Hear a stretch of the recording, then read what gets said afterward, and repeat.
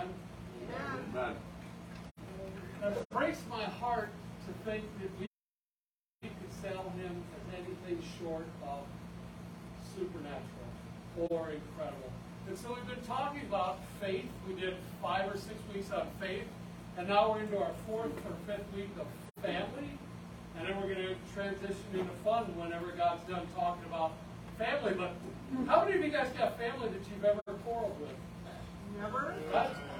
Ever. Ever. Ever. Right. Have you ever fought with a sibling or a husband? I mean, not you, because you're married to Chuck. So what's the fight about? When blessings like that flow, Gene, you just kneel before and receive it. Oh, praise you, Jesus. That might be a little deep even for Chuck. Might not be. So the deal is, like, we're trying to get into family and understand what family means, because we are the brothers and sisters of Christ, adopted by God Almighty as sons and daughters into this eternal family. But do we act like it? Do we act like we're family a lot of times? Right? Like, has anybody been on facial book?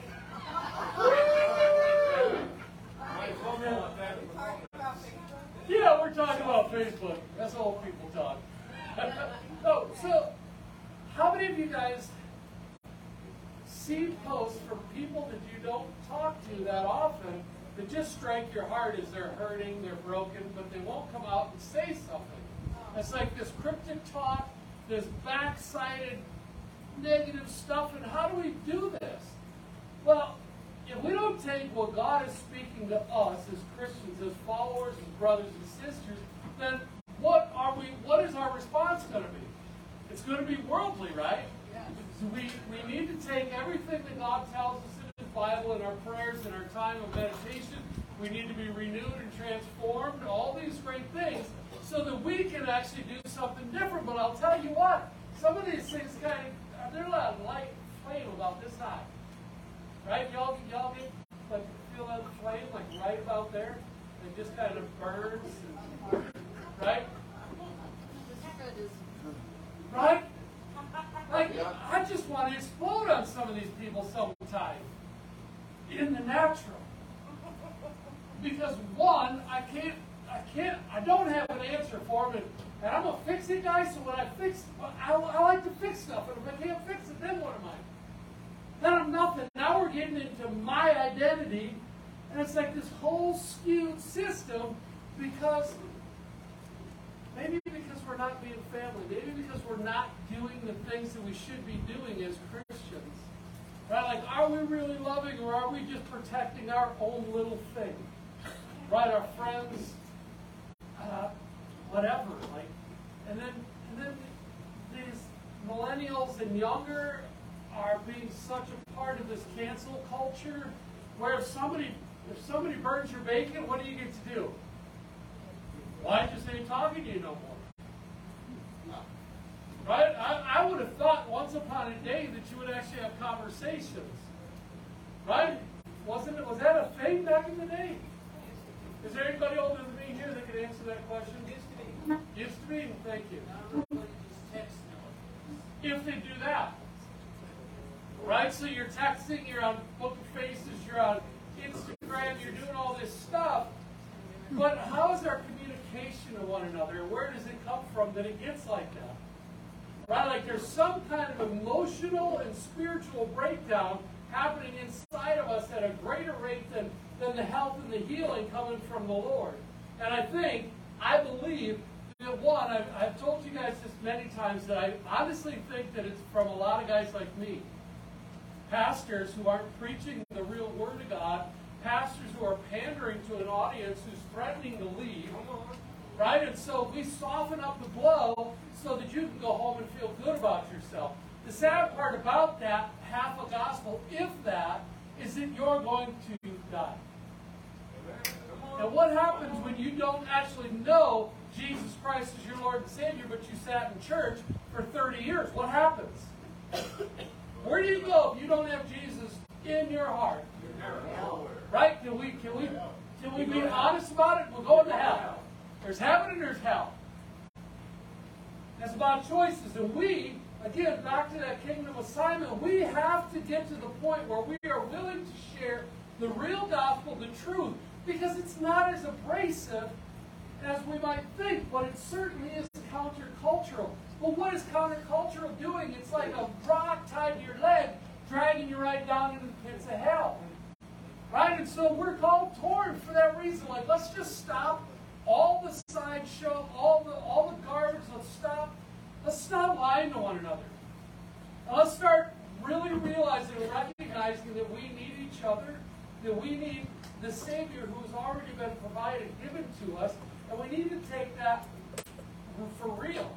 We need to understand that God, that Jesus Christ is real, and He makes a difference. The gospel message that was preached, that was taught for 2,000 years now, has a value, a kingdom value, and it's calling all of us. But we need to walk out in that love and grace of God. And so our families are polluted. All these things are just seem to be jacked up. And I know I've asked the question, but how many of you guys would take a look at the world and say we are headed a great direction? Right? Like, can I get an amen? 24 million babies aborted this year. Hey, no. What else is there?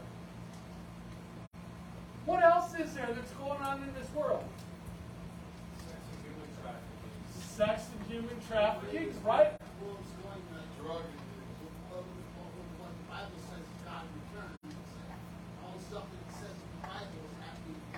Absolutely, Craig, and that's a beautiful thing. The things that we read in the scriptures about the end times are coming true. We can see a lot of them, but nobody knows but the Father when that is. But here's the deal.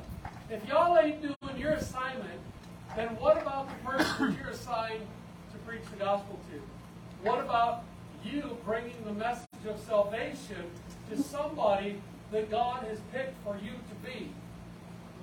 What happens? And so now we're not doing our job. The gospel's not being preached from the pulpit. It goes over to you guys because I haven't challenged you. I haven't given you the tools and the food and the things that you need to go and do what you need to do. So what do? Nothing. We're not even getting it right in our families. And that's what we're kind of talking about. Families can be truly amazing, but it can also be not so amazing. Right? I think I've showed you the scar on my wrist there from one brother, and I can tell you countless stories about family loving each other. Right? We've talked about, I have 8 siblings, so I can tell lots of stories about families. So if we did a collective tally on how many family members and how many wonderful, loving, supportive stories we can tell, we'd be here for a while, but we want to get going home sometime. So families can be amazing, but they can also be not so amazing. So we ended with this one last week. If anyone does not obey what we say in this letter, take note of that person and have nothing to do with him. That they be ashamed. Do not regard him as an enemy, but warn him as a brother. How well does that work? How well does that work inside the church when you see your brother screwing up and you call him to task? How well does it go? Almost as well as the fart did. Isn't that the old joke? That went over like a fart in church? You never heard that one, Brenda?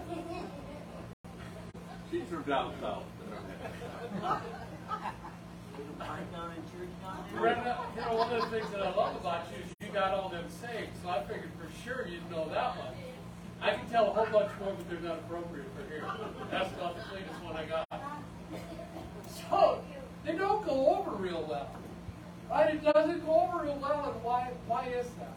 And these are some of the things that we're going to talk about today, I hope and pray, that we maybe get to the end of this evening and we have a greater understanding about what does it mean. What does it mean to be family? How do we do it better? Because, y'all, we got to do better. Period. And it starts with us, and it goes out into our concentric circles, right? Jesus is the center of everything. He's the center. We're in it. We go out. We have a sphere of influence. People that we talk to. people that we're around frequently, that's our sphere of influence, and God has anointed and ordained those relationships so that we can bring the truth to a hopeless nation. Right? Because doesn't it say to go forth to every nation, baptizing them in the name of the Father, Son, and the Holy Spirit, and then teaching them to obey the commands. Right? We always forget that part with the evangelistic idea of just going forth and making disciples and baptizing. But what about the commands? How do we hold one another accountable? How do we have those conversations? I would argue that most times we don't. How many of you guys can have a conversation with people about subjects that tick them off? Well, like this is one of those hot topics for them. How well does it go to have a conversation? It's difficult. Difficult at best, yeah. Fight ensues, struggles ensue. What's that from? It could be shame, but even like the big picture, I want the Sunday school answer. Right. But Satan is real. Right? He's got an assignment for people to walk into. So what are we in agreement with? What are we walking out? What are we doing? Some people who don't know Jesus Christ and some people who do know Jesus Christ still get into that position due to belief systems, again, like we talked about earlier, that belief system about who they are and whose they are. Right? Because if you're jacked up in that, what are you going to do? Every time somebody comes at you, like I was saying, if I can't fix it, then I'm stumbling over my own pride. I get like, why can't I fix that? You're stupid. No, you're stupid. No, you don't know. Right? You ever get into that? And you're like, what the heck just happened here? Yeah. This thing, we were talking about who had a quarter for a bubble gum. If you can even bag up a bubble gum for a quarter. Just something stupid is the point. Right? We can argue over anything. Virtually anything. I see people, good people, shouting over Scripture. Where in the Bible does it tell you to do that? Right? What happened in the day when we could sit down with the Bible and we could help one another to discover what the Bible says? Those days seem to be gone because all of a sudden you're telling me I'm wrong. Now I'm stupid. Now I'm coming at you. Right? Don't tell me I'm stupid. And then they turn around and say, are you God? It's like, I didn't tell you you're stupid. Well, you told me I'm wrong. It's the same thing. Well, no.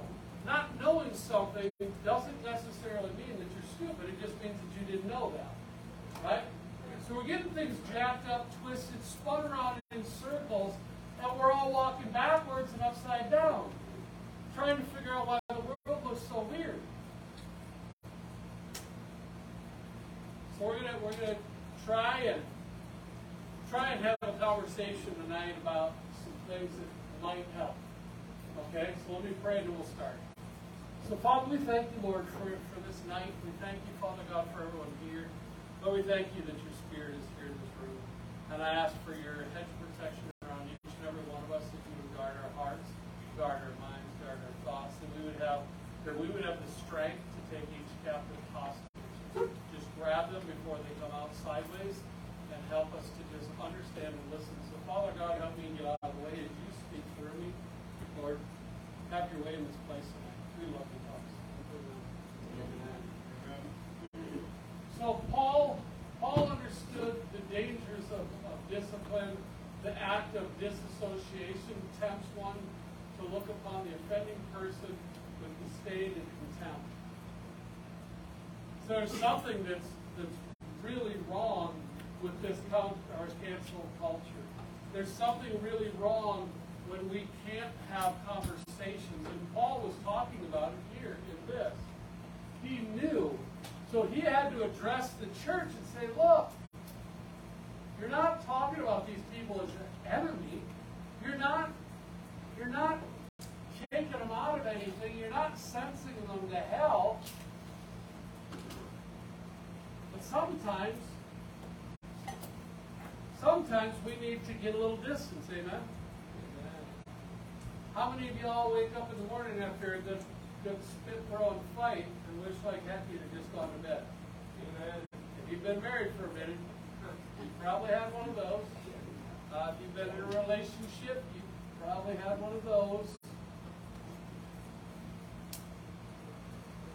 But does that mean that you hate your spouse or the person you're with, or you know what I mean? Like, what are we doing?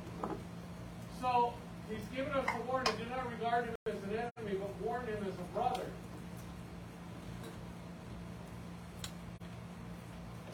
Our lives are a living, moving, breathing picture that people are reading. Every action that we take, somebody's watching it.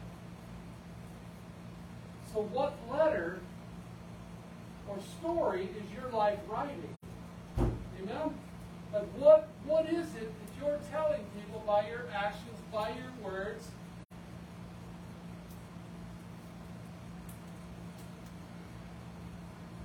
Anybody ever have somebody stop them before they did something really stupid, like, and then you get mad because, well, of course I wasn't going to do that. Yeah. Chuck? No. No? How is it that somebody can try and help us from stopping ourselves, from hurting ourselves, and then we have the audacity to get mad at them because we're protecting ourselves from feeling stupid? Like, just hearing it, doesn't that just sound ridiculous? But yet, when you think about what we do and how we oftentimes do things, we have to get real, right? So, when I started out talking about pastors preaching the coward's gospel, and me being one of them, I have to fess up to my shortcomings. I have to fess up to my failings. I have to fess up. Because if I don't ever check myself where I'm at, I'm never going to get to where God's going to call me to be, right? I can grow contemptuous almost here, or just like, I'm not leaving this spot ever. I'm good. And there's a lot of people who do that. So then, does that mean that all those places, Romans 12:2, when it tells you to be renewed and transformed, does that mean that those just stop? Oh, I'm good. Right? Like, got that one. Yeah.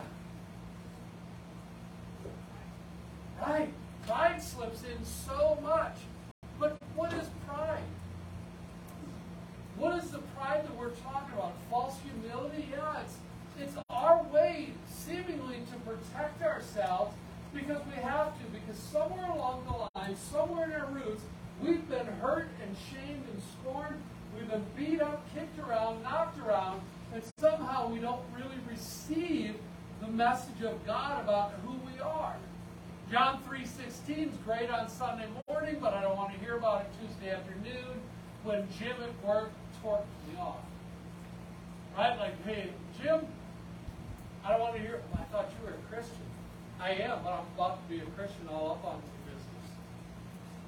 Right? And somehow that's okay. I listen to folks at work, and they're talking about being Christian, and man, but here's the deal. Put me in a scary situation where I'm scared. Truly scared. Something triggers me in a negative sense. Where do I go to? If I don't recognize my own failings, then what right do I have to recognize somebody else's? Right? Like, I need help with my stuff. I need you guys to help me to be better. I can't allow my pride to stop me where I'm at because I'm not done growing yet. But we get that false humility because it's like, man, I've been stretched and tugged and pulled so hard and so far. I got nothing left, and all I can say to you is praise Jesus. Because now you might be ready to receive the fullness and the glory of God. But if you're so full of yourself, what are you left with? How much room do you have in you for God? Right? So we got to make some space. And I tell you what, I'd love to get rid of all the old boat anchors. We talked about fear has no place in all the songs. 3 of the songs talk about fear, my fear. Why say no more my fear? It's just fear. It's not mine. I don't own fear. It's never been assigned to me by my loving Father. I'm not going to own that. Great songs. but it's not my fear. Right? So it's been something, it's been a familiar spirit that's been taunting me for a long time as I walk through life believing what I believe about me, and it started somewhere. And it's taking its place on something that's going on yet today. So John 3:16, what? You see what I'm saying? Like, all this stuff is great and it sounds pretty on Sunday or Saturday night or when you're hearing it. It's great, but if it doesn't cause your feet to actually hit the streets in a different way, then you're the same you were before John 3:16. We got to get to the point where we're starting to make a difference, where we're starting to allow God to make a difference in our lives so that we walk out differently. Well, like, ain't nobody got any business telling me who I am. That assignment's been given to my Father in heaven. And you know what He calls me? He calls me son. He calls me His beloved. He calls me student. Right? Like, we're tight. Right? So I have to look at some things. I have to look about like how we're communicating and the things we're doing. Oh, here's a big treat for you.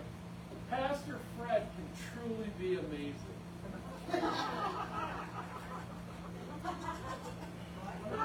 But, and there's a big but, you'll notice the but is bigger than the can truly be amazing, right? That's intentional. And you can ask my bride, you can ask Chuck, you might even ask Jim. We've shared some conversations. You can ask my elders. You can ask anybody who knows me. I've got nothing to hide because I'm a whip. I'm a work in progress. Amen? Like, that's what I need to be real with that. I need to know that I'm not perfect so that I can still open up to that transition. So Pastor Fred can truly be amazing, but he can also be not so amazing. For those of you who didn't know, I'm sorry. If we need to get tissue as you just absorb that, we can do that for you.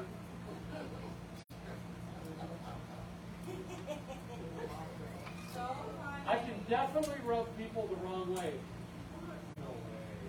Right? I can fail you from time to time. Right? Yeah. Well, there's always that. Thank you, Robert.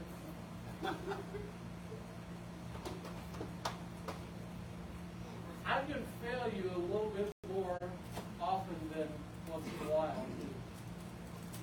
The frequency in which I can disappoint you is alarming.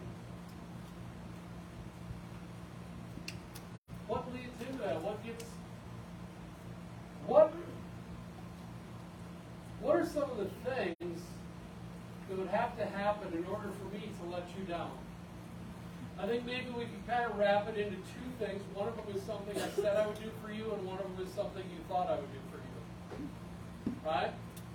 How many of you guys have ever gone to taken a deer rifle and a blindfold and then played like Viking warrior games where you put the rifle down on the ground, you spin around at 360 like 6 or 8 times blindfolded? Then you pick up the rifle blindfolded and you shoot. Ain't no kind of fun. I don't want that. How many times do you think you hit the target? Which target? Whatever I decide. Pick one. When you miss it, I'll tell you you missed. When I hit it, You won't. tell me. You won't. Because I'm going to move the target. There's no way you're ever going to hit it. Plus, you're dizzy. Stop that. Why? You'll get to tell me what to do. Does he? How so? How so? And how does that do when you're upset? You see, like, this whole thing is coming to like reality because we got to get to this point where we are real. Because if we're not real, then we're fake.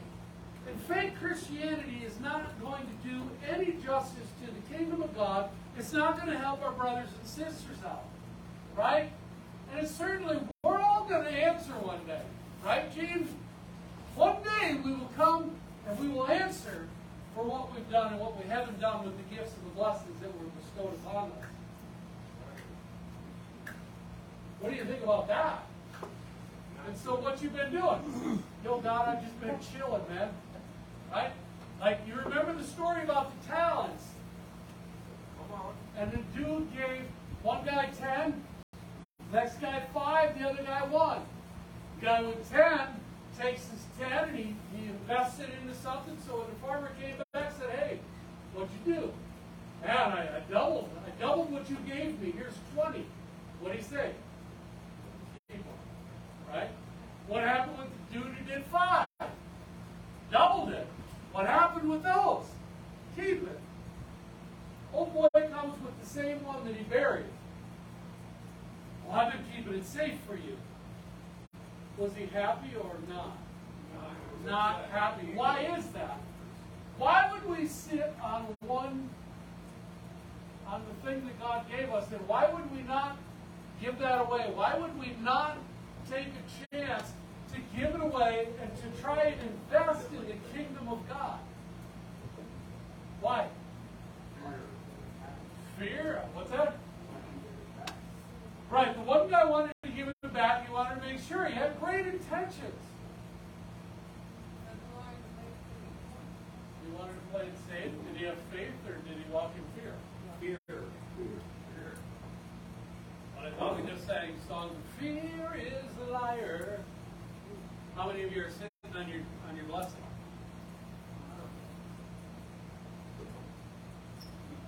How many take in and take? We'll set it right underneath there, and we brood right up on it. Pop. Brood. That thing's gonna hatch sometime. What do you think? What do you think, Deb? You think that thing's gonna hatch? What do you think, Ash? That gonna hatch? Is the talent buried next to the tree going to grow? Well, the tree will, as long as God says so.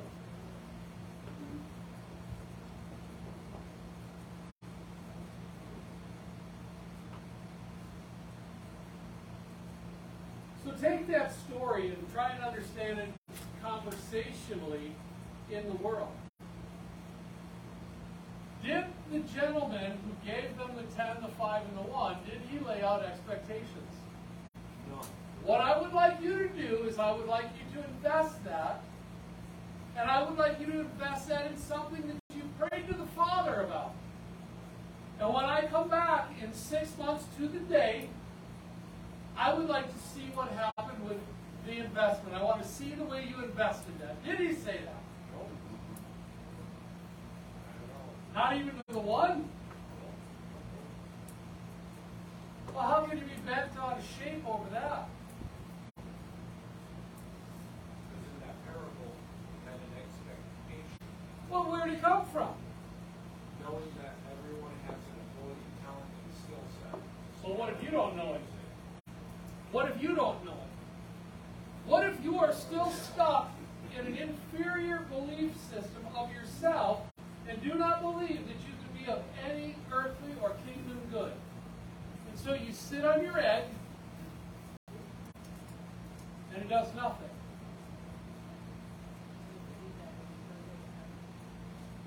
Yeah. If you believe Jesus Christ is your Lord and Savior, you're going to heaven, right? How many different ways can God spell out His expectations for Israel? For you? For me? How many different ways throughout the Old Testament, how many times did He share what He was going to do and how they were to walk this out? Were they to walk in obedience to the Father? Was that written out fairly well throughout the Old Testament? Like, how many times did it come to be, like, you go over there and you do this? Well, I ain't doing all that. I'll do what I feel comfortable with, but you got to do your own. It's like I told you to do that for a reason. Now you got this infestation happening here, and it's on you. Now you're salty at me for what? I told you what to do. I also told you what's going to happen if you don't. And here it is, and how dare you act surprised? Which story is more like us out of those two stories. The way that God spelled out expectations in the Old Testament, or the way that the gentleman gave the 10, 5, and the 1? 10, 5, and 1. Right, the 10, 5, and 1. Think about in our conversations that we have, how many times somebody lays out perfect expectations. Have you gotten it right yet? Why are you holding others to a higher standard than God is holding you to? How does that help you build a family? So you asked a great question, actually, do I still need to go to heaven? Yeah.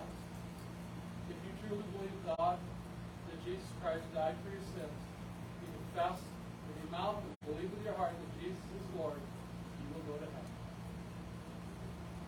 Then we can get into the whole one saved, all is saved. I'm not getting into that.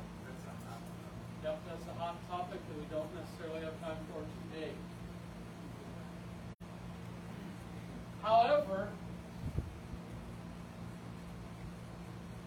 the parable of the man who was forgiven his debt and then went to his slave and didn't forgive the debt.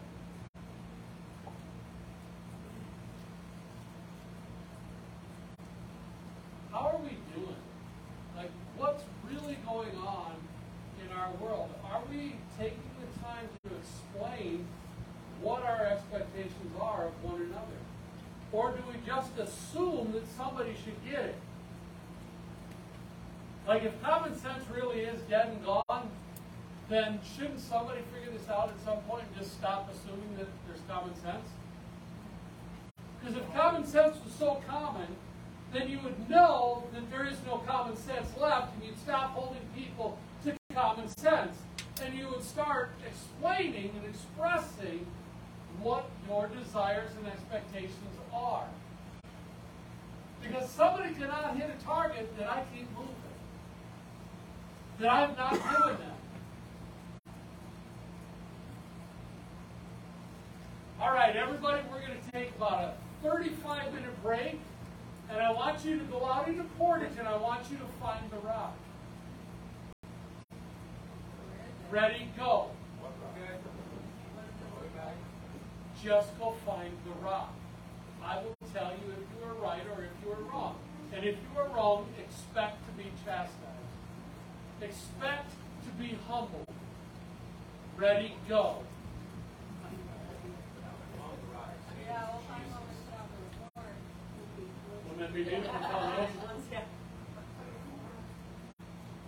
So how are we doing?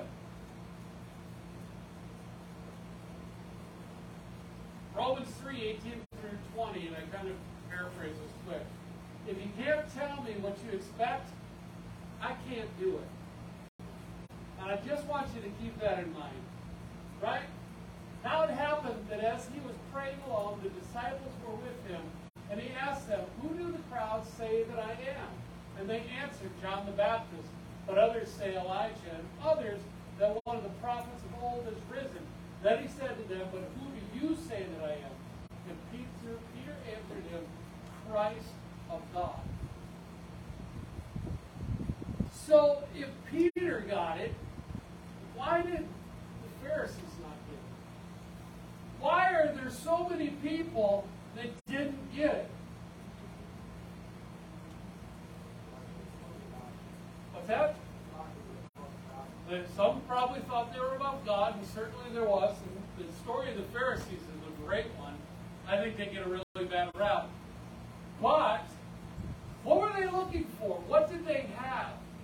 They had expectations about Christ, and they had it drawn up. They protected it for thousands of years about who this Christ was going to be and what he would look like, how he looked. And then when he came, did he match it or did he not to them? Right. They were so wrapped up in their own expectations and misunderstandings that they didn't quite grasp what's going on. So what did they do? Right. They hung on a cross. They carried their religious thoughts. And this is where I really think they got a bad rap. Because we know that it was prophesied that this would happen. But yet I think that in many cases, and maybe I'm just being emotional, because I do that sometimes, I'm just overly emotional, sensitive. But perhaps they were so afraid of having what had happened so many times in the past happen again, that they protected without really even giving it a good look, without really taking time to understand the full message, the fullness, and try and understand what it might look like. Have you? So Isaiah 9:1-7. And remember, if you can't tell me what you expect, I can't do it. So it says, but there will be no gloom for her who is in anguish. Going into 4, the yoke of his burden and the staff for his shoulder, the rod of his oppressor you have broken. Going on, for to us a child is born. His name shall be called Wonderful Counselor, Mighty God, Everlasting Father, Prince of Peace. Of the increase of his government and peace there will be no end. What would they be looking for? What would a prince look like? Does a prince look like you or I? When you think of a prince, what do you think of? Glory? What's that? Handsome. So just like us. What else? Special clothes. What's that? Well dressed, special clothes, maybe what? A horse, wealthy, a shield, a sword, this beautiful belt, this breastplate with the family crest on it, and then maybe an entourage of well-armored soldiers behind them. Well, perhaps, like we all have these ideas. So if you had that idea, and here comes Jesus Christos walking around, and he's got this white dress on, probably dirty, sandals, feet stanking, because he's out kicking it in the dust and the dirt. What's going on? What are you thinking? Like, there you go, Prince. That guy don't fit. So he didn't meet your what? Your criteria, your expectations. He didn't meet it for these guys.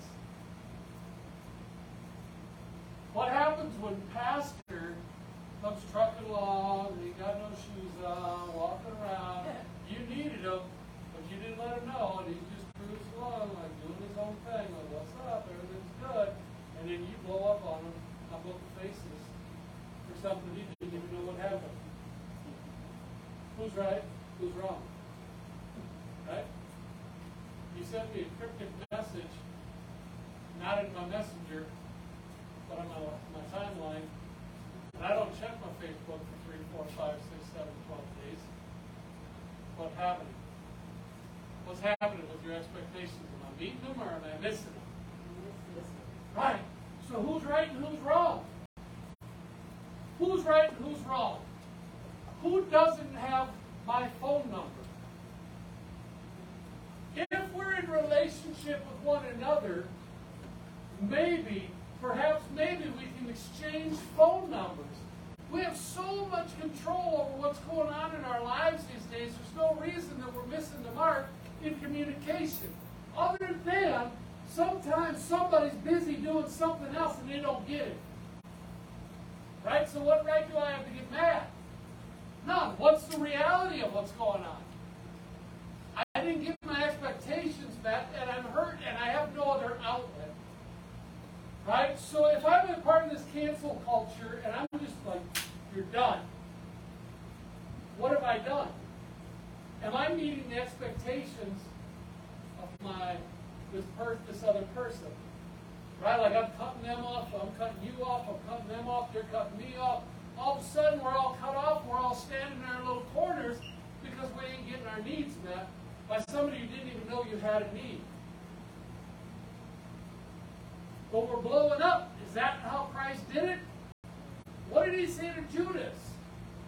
On the night in which he was betrayed, I talk about it a lot because it means so much to me. He called him friend. Go ahead and do what you came to do, friend. Jesus is setting it up. He's setting us up with a wealth of knowledge so that we can walk differently. Not of the world, but of this supernatural strength that He came to give us. Right? He came to fulfill the laws, die and rest, but also He did that, and then He gave the Spirit for us to be empowered. How do you get the Holy Spirit in you? Isn't it like the old days when you crack the soda can and it had words in the bottom of it, if you got the right one? Or is it like McDonald's where you peel off the Monopoly and if you get it right, like there's 437 pieces of the puzzle, so if I go to church twice in a weekend, then I get 2 pieces. And I put those in there, but what happens when I get doubles? Now I got to do 438 times. Dang, burn it. This stinks. It's not what I expect. Or is there something else? Is there another way that we get the Spirit? Submit. To what?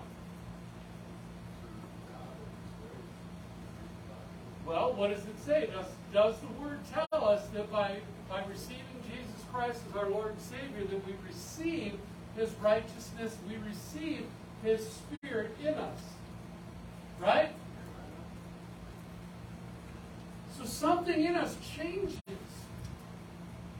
But this again goes back to preachers not preaching the real gospel, because if you don't know the authority that you have in you, you're going to keep operating from an old belief system. And all that old belief system wants to do is kill you.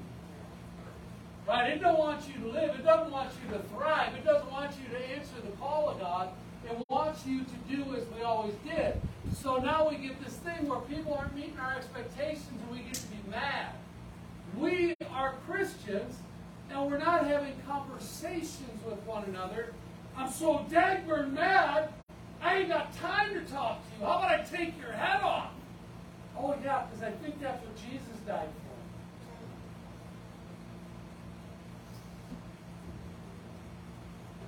for. Right? Like, I don't know if I'm confused or what, but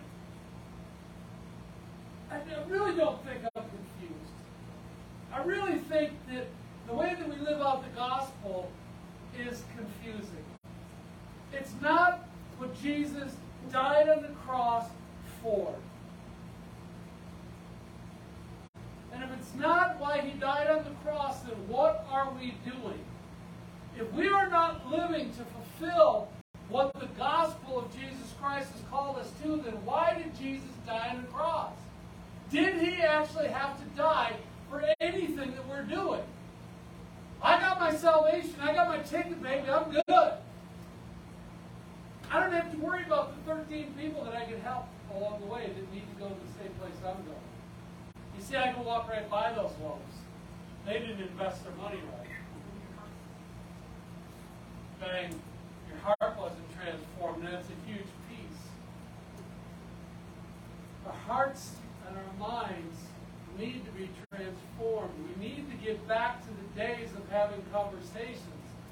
Hatfields and McCoys have been fighting for how many years over a pig? Wouldn't it be easier to just talk about it? Man, I'll buy you a new pig. I'm sorry. Like, we can look at this thing and say, well, that's 157 years they've been fighting or whatever it is, and say, gosh, they're stupid. But how many people in your lifetime, since you've given your life to Christ, have you canceled? Some of them's for good. Right? The Scripture said. But what are we doing? How are we walking it out? Are we treating them as they're an enemy? Or are we retreating and taking a safe distance back while we figure out, regroup, figure out how to deal with it, figure out how they get help, whatever. What are we doing? We can't just keep beating people up. We can't just keep canceling people. We can't keep doing what we're doing. Did you know that you don't have to like everything about me? If you think that I'm going to be perfect in your eyes every single time you move the target, I'm going to fail you. the chances of me ever being perfect or ever being perfectly good enough are slim to none. But am I demonstrating a humility to learn and to grow in Jesus Christ? Am I trying? Am I working on it? Am I submitting and surrendering to God? Or am I built up and puffed up on false humility? Right? So what expectations are you having of those around you? Not just me. I'll take the hit every time. I'll throw myself under the bus so that we can get an illustration of what we're doing. Who in your life is not acting perfectly and therefore must go? And I'm not saying that everybody's perfect, that you're supposed to hang out with everybody. I'm not saying that. Because there's some people that just rub me wrong, and until I get better, they're going to rub me wrong every single time.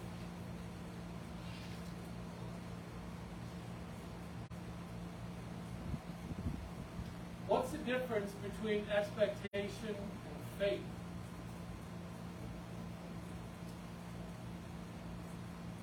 Any ideas?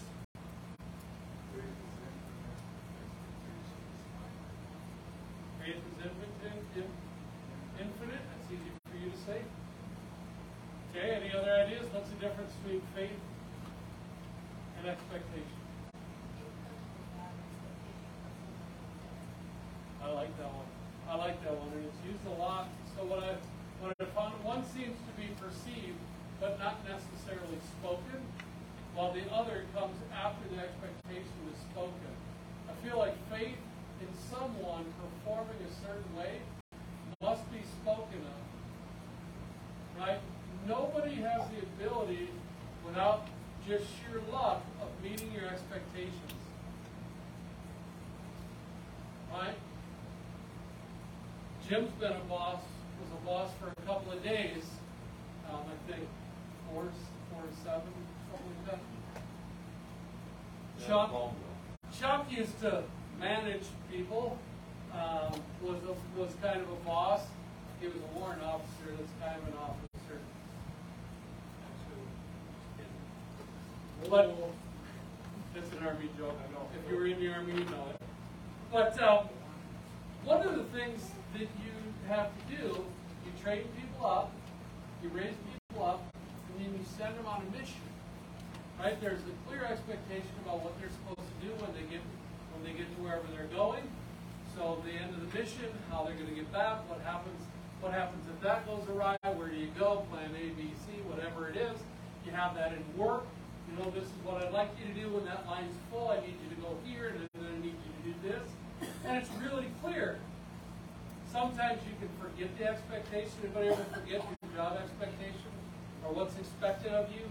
So you're given 5 things in the morning, and by 3 o'clock in the afternoon, your dog's tired and forget one of them. Am I the only one that ever forgot anything? What are the expectations? There I have the comment. Oh, no, I just forgot. What happens then? Do you get fired? Do you get fired, or can you just be humble and say, you know, well, hey boss, I know you gave me 5 things. I completed 4 of them, and I can't for the life of me remember the 5th. You probably have a good chuckle about it, and he'll tell you the 5th. He or she will tell you the 5th. Right? But if you just say, well, you gave me too much, and you do this day in and day out, you get argumentative, you beat somebody up over it. How long does that last? What's that? Oh, you don't live in my head. Whoa. It's terrible up there for years. It's getting better, probably. It's getting much more better. I had a fight with myself the other day at work because I was bored to tears, and I'm like, this is stupid. I'm just going to go. Ain't nobody going to miss me anyways. I got stuff to do at the house. I'm just going to go. I wasn't meeting my own expectations of a husband. as somebody who's bringing some money into the household, what we're going to do with that money. So I had to have the talk with myself. Hey, simmer down, big boy. So what if you're bored? Whoopie-doo-dah. You're getting paid. They all know you're bored because the other 13 people right there are all bored too. That's your job right now, is to be bored. So it does. But I have a hard time doing it. I had a friend of mine who worked kind of where you work, and she literally did nothing for 6 months. She would go on 2 and 3 walks every day. She would ask her supervisor, look, I haven't done anything for 4 months. Nothing. Just keep doing nothing. You're doing nothing perfect. Right? And I just couldn't, I can't do that. I keep talking to the supervisor. I'm like, look, you need to train me up on something. There's somewhere a broom needs to be pushed. Something somewhere needs to be done. And I need to be the one doing it. Because I ain't built for this standing around doing nothing. You might look at me and say, maybe I'm a little bit slower model, but really in my head, I'm a fast-moving bogey. I'm out there getting stuff done. You know, right? I'm like, woohoo, look at that cat go. You watch the tape back and you're like, really? That's moving? Right? So there's expectations that come in every part of life. How are we doing? How are we explaining our expectations? And how are we holding people up to the expectations? Right? So if we talk about expectations, so I lay out all my expectations, and you've been a good employee, then I now have faith that you're going to carry that out. Or we're going to have a conversation about it. We're going to build up a relationship built off of expectations, built off of faith, and I don't think that there's anything wrong with that. So I feel like faith in someone performing a certain way must be spoken of. We have faith in God's word to be true, and of the increase of his government and his peace there will be no end. So expectations, strong beliefs that something should or will happen in the future. From where? From what? Where do you get that? Where does it come from?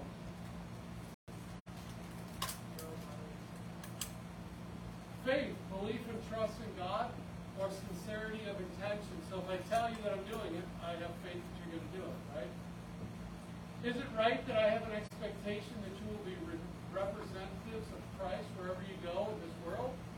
Can I walk in faith that you will and are doing that? So is it right, if I've done my job, and we've preached through the Gospels, we've preached through the Bible, is it a fair expectation for me, if I don't say it, is it a fair expectation for me to believe that you would be walking as an upright Christian in all of your affairs?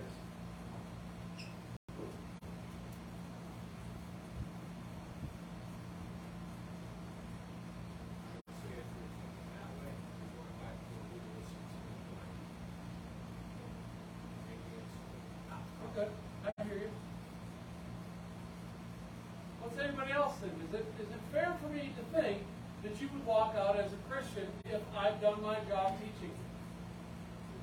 So by sitting here week after week after week after week, we've spent years together.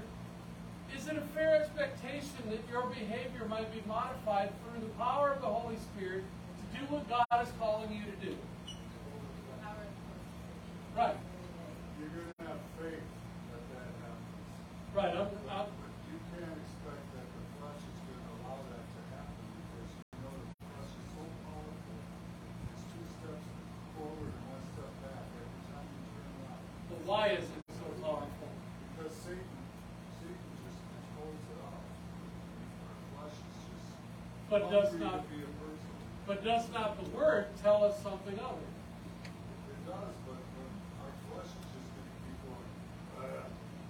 Well, I don't know.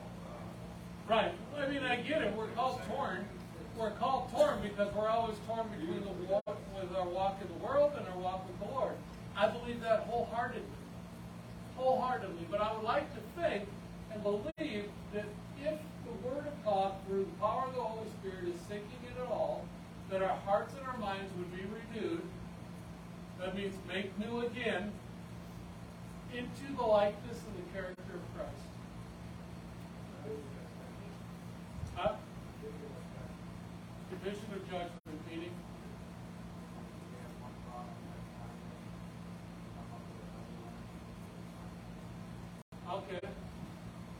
So if you have two different opposing ideas, hit the middle.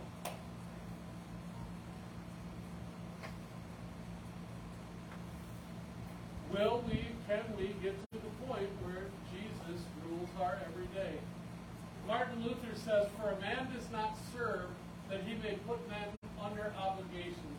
He does not distinguish between friends and enemies or anticipate their thankfulness or unthankfulness, but he most freely and most willingly spends himself and all that he has, whether he wastes all on the thankless or whether he gains a reward." Not bad for a Lutheran. That's pretty solid. This was one of my favorite things. This was one of my favorite things to do when I was a Lutheran pastor. Is break out Luther. People would be like, "Where'd that come from?" Next slide, please. Martin Luther. Right? Like Martin Luther was a madman. He loved the Lord. He had some things and some struggles, but what does this mean to you? And I'm not saying that Martin Luther is God. I'm not saying that his word is holy or sacred. What I'm saying is that Martin Luther is paraphrasing some things that he's noticed in the Scriptures. Are we able or willing to do things just to do the good things or to do the right thing? Or do we always have to have reward for everything that we do? Right? Like right now, if you've been on Book of Faces, you see the reels. And what happens on the reels? What's happening on the reels? Like everybody's like, "Hey, here's $100." Snapping photos, getting videos. Everybody thinks they're a great person. Is that good or bad?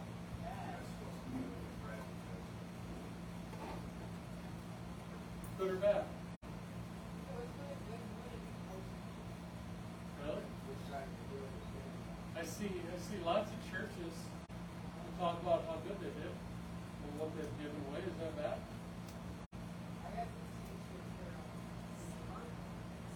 But why did you change on that?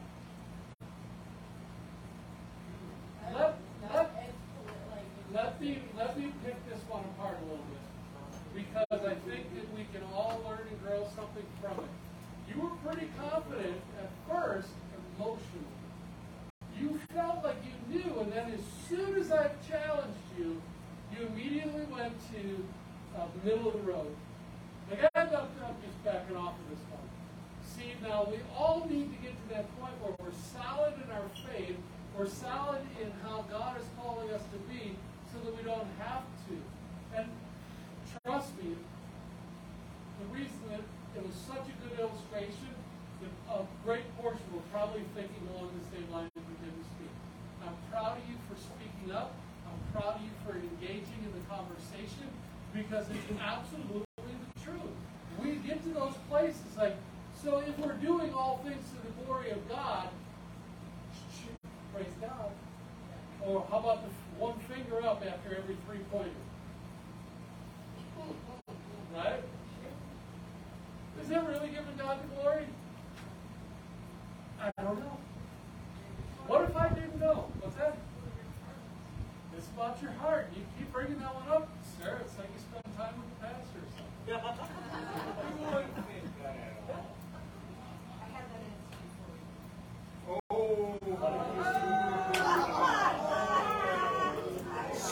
Middle of the road there, buddy.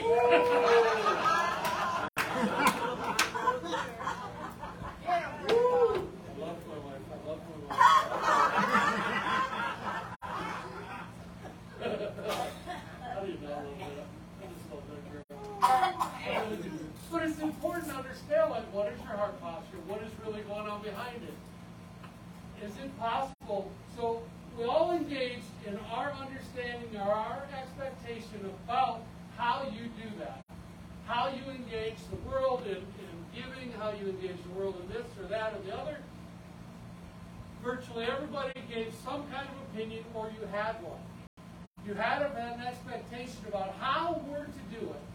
Well, what happens when we all put on our pretty big shirts and it says Torn Ministries, and on the back it says Repping for Jesus, and we run around the community and we rake leaves?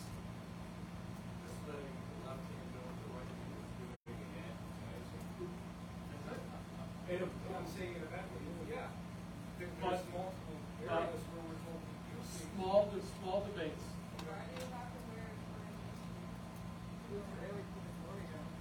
It's a rhetorical question. You've been to how many King's tables? How many T-shirts did you see? There's a reason why we don't do it. My personal belief is that we can go and serve our brothers and our sisters because God stirs our hearts to do so, and we don't need the recognition. It's like, why are you doing it? Well, because God told us to. And we've had those conversations in the park. Why would you guys serve this community? Because God told us to. Because God loves you. That's all they need to know. Are you from a church? Well, sure. But we're here to serve God. And that's the point of it. Unspoken expectations are impossible to fill, but potentially dangerous depending on the extent of the expectation. Make any sense? So, we have to learn how to engage one another in conversations that edify one another, where we actually care, where we actually are concerned, where we actually share what's going on in an emotional thing. Did you know that it's okay to say, I'm so sorry, but the way that I hear that really hurt my heart. And I know you didn't mean to hurt me, but can we talk about that? Can we share something a little bit deeper? Can we share in a different way because I really value you and I value what you have to say? Can we get to the point of doing that? I don't know if this is in there, but my thought right now is we can be totally in God. But I step outside on the street and the army recruiter says, come with me. Yeah. You're going to go kill people. Well, God just did that telling us, thou shalt not kill.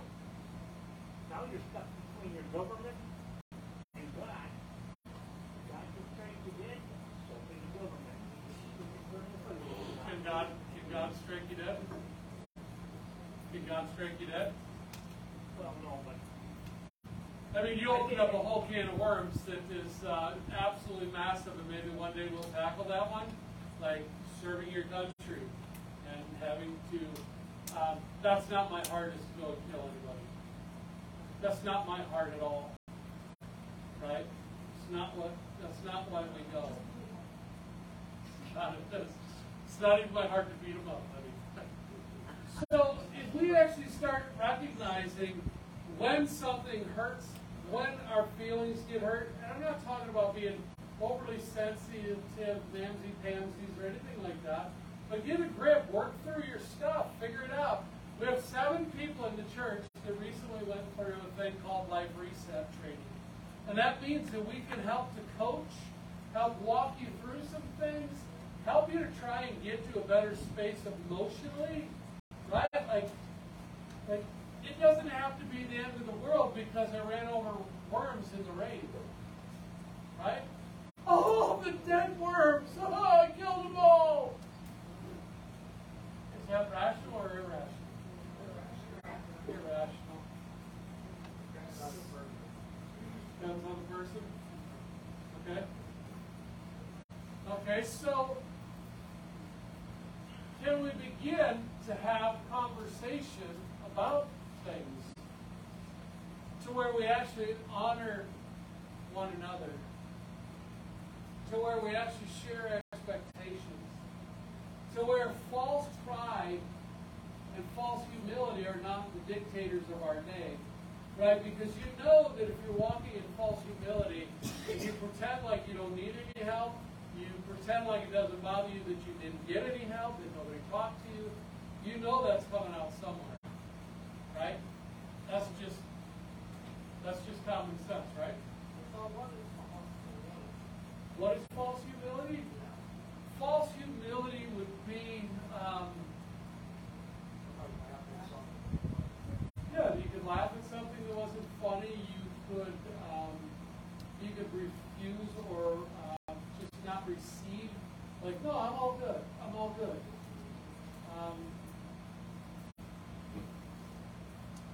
Because what do we actually need, right? Like, so, a year ago,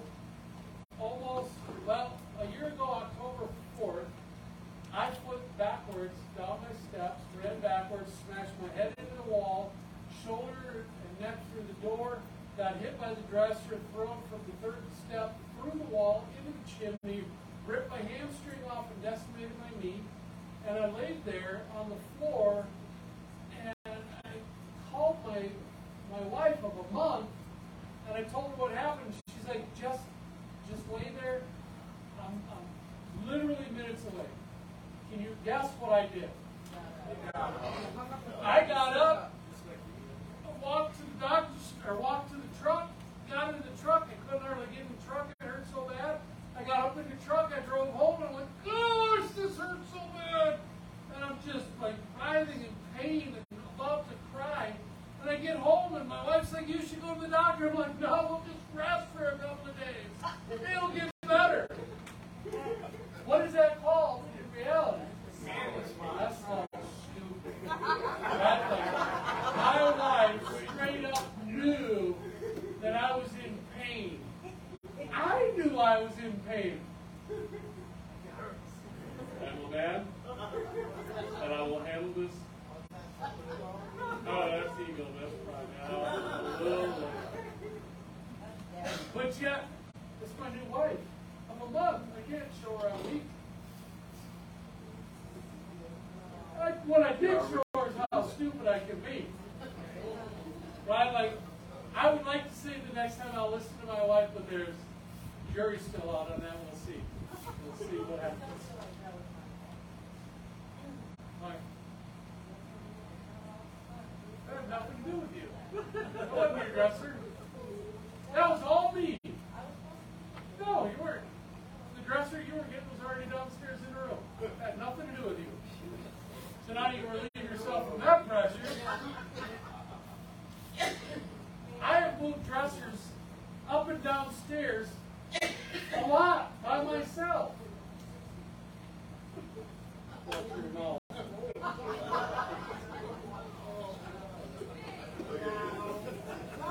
I love Jerry. But you can't tell this that I'm not 20 anymore, so I'm backing down the stairs. I stepped on the rug that I had it on. Boom!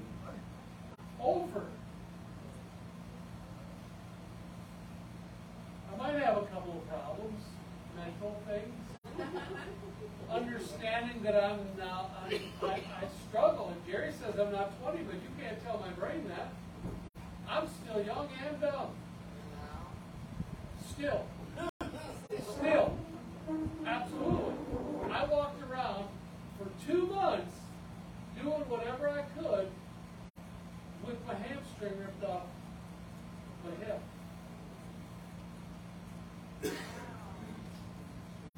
Right? And I'm not saying that to say, well, look how tough he is. I'm saying that to say, look how silly he is. That doesn't make a lick of sense. And had I listened to my wife, if we listen to the people around us that love us when we are in danger, instead of taking defense and just go with it, like, okay, I'll check this out. Where are we going to be? Better or worse? Better. Right? Had I gone when my wife told me to go, I probably would have got the help that I needed right away. But instead, I subjected myself to months of pain. If we have conversations prior to the point of needing people to help us in our lives, we can have conversations that are going to help. And that's hard. That's hard. It's hard to do, to always be forward-thinking, forward-looking, having the plan, having your stuff together. It's very hard to do that. But we can get there. We can help one another out. Amen? So does that help at all? Like how do we become closer as a family? Like just talking things out. And when I don't meet your expectations, don't cancel me. Right? I love you. And I'm like letting people down, and boy, you're poking on my pride bone again. Right? Like I got a pride bone like this big. I wish I could crush it up and just be done with it. But I struggle with it.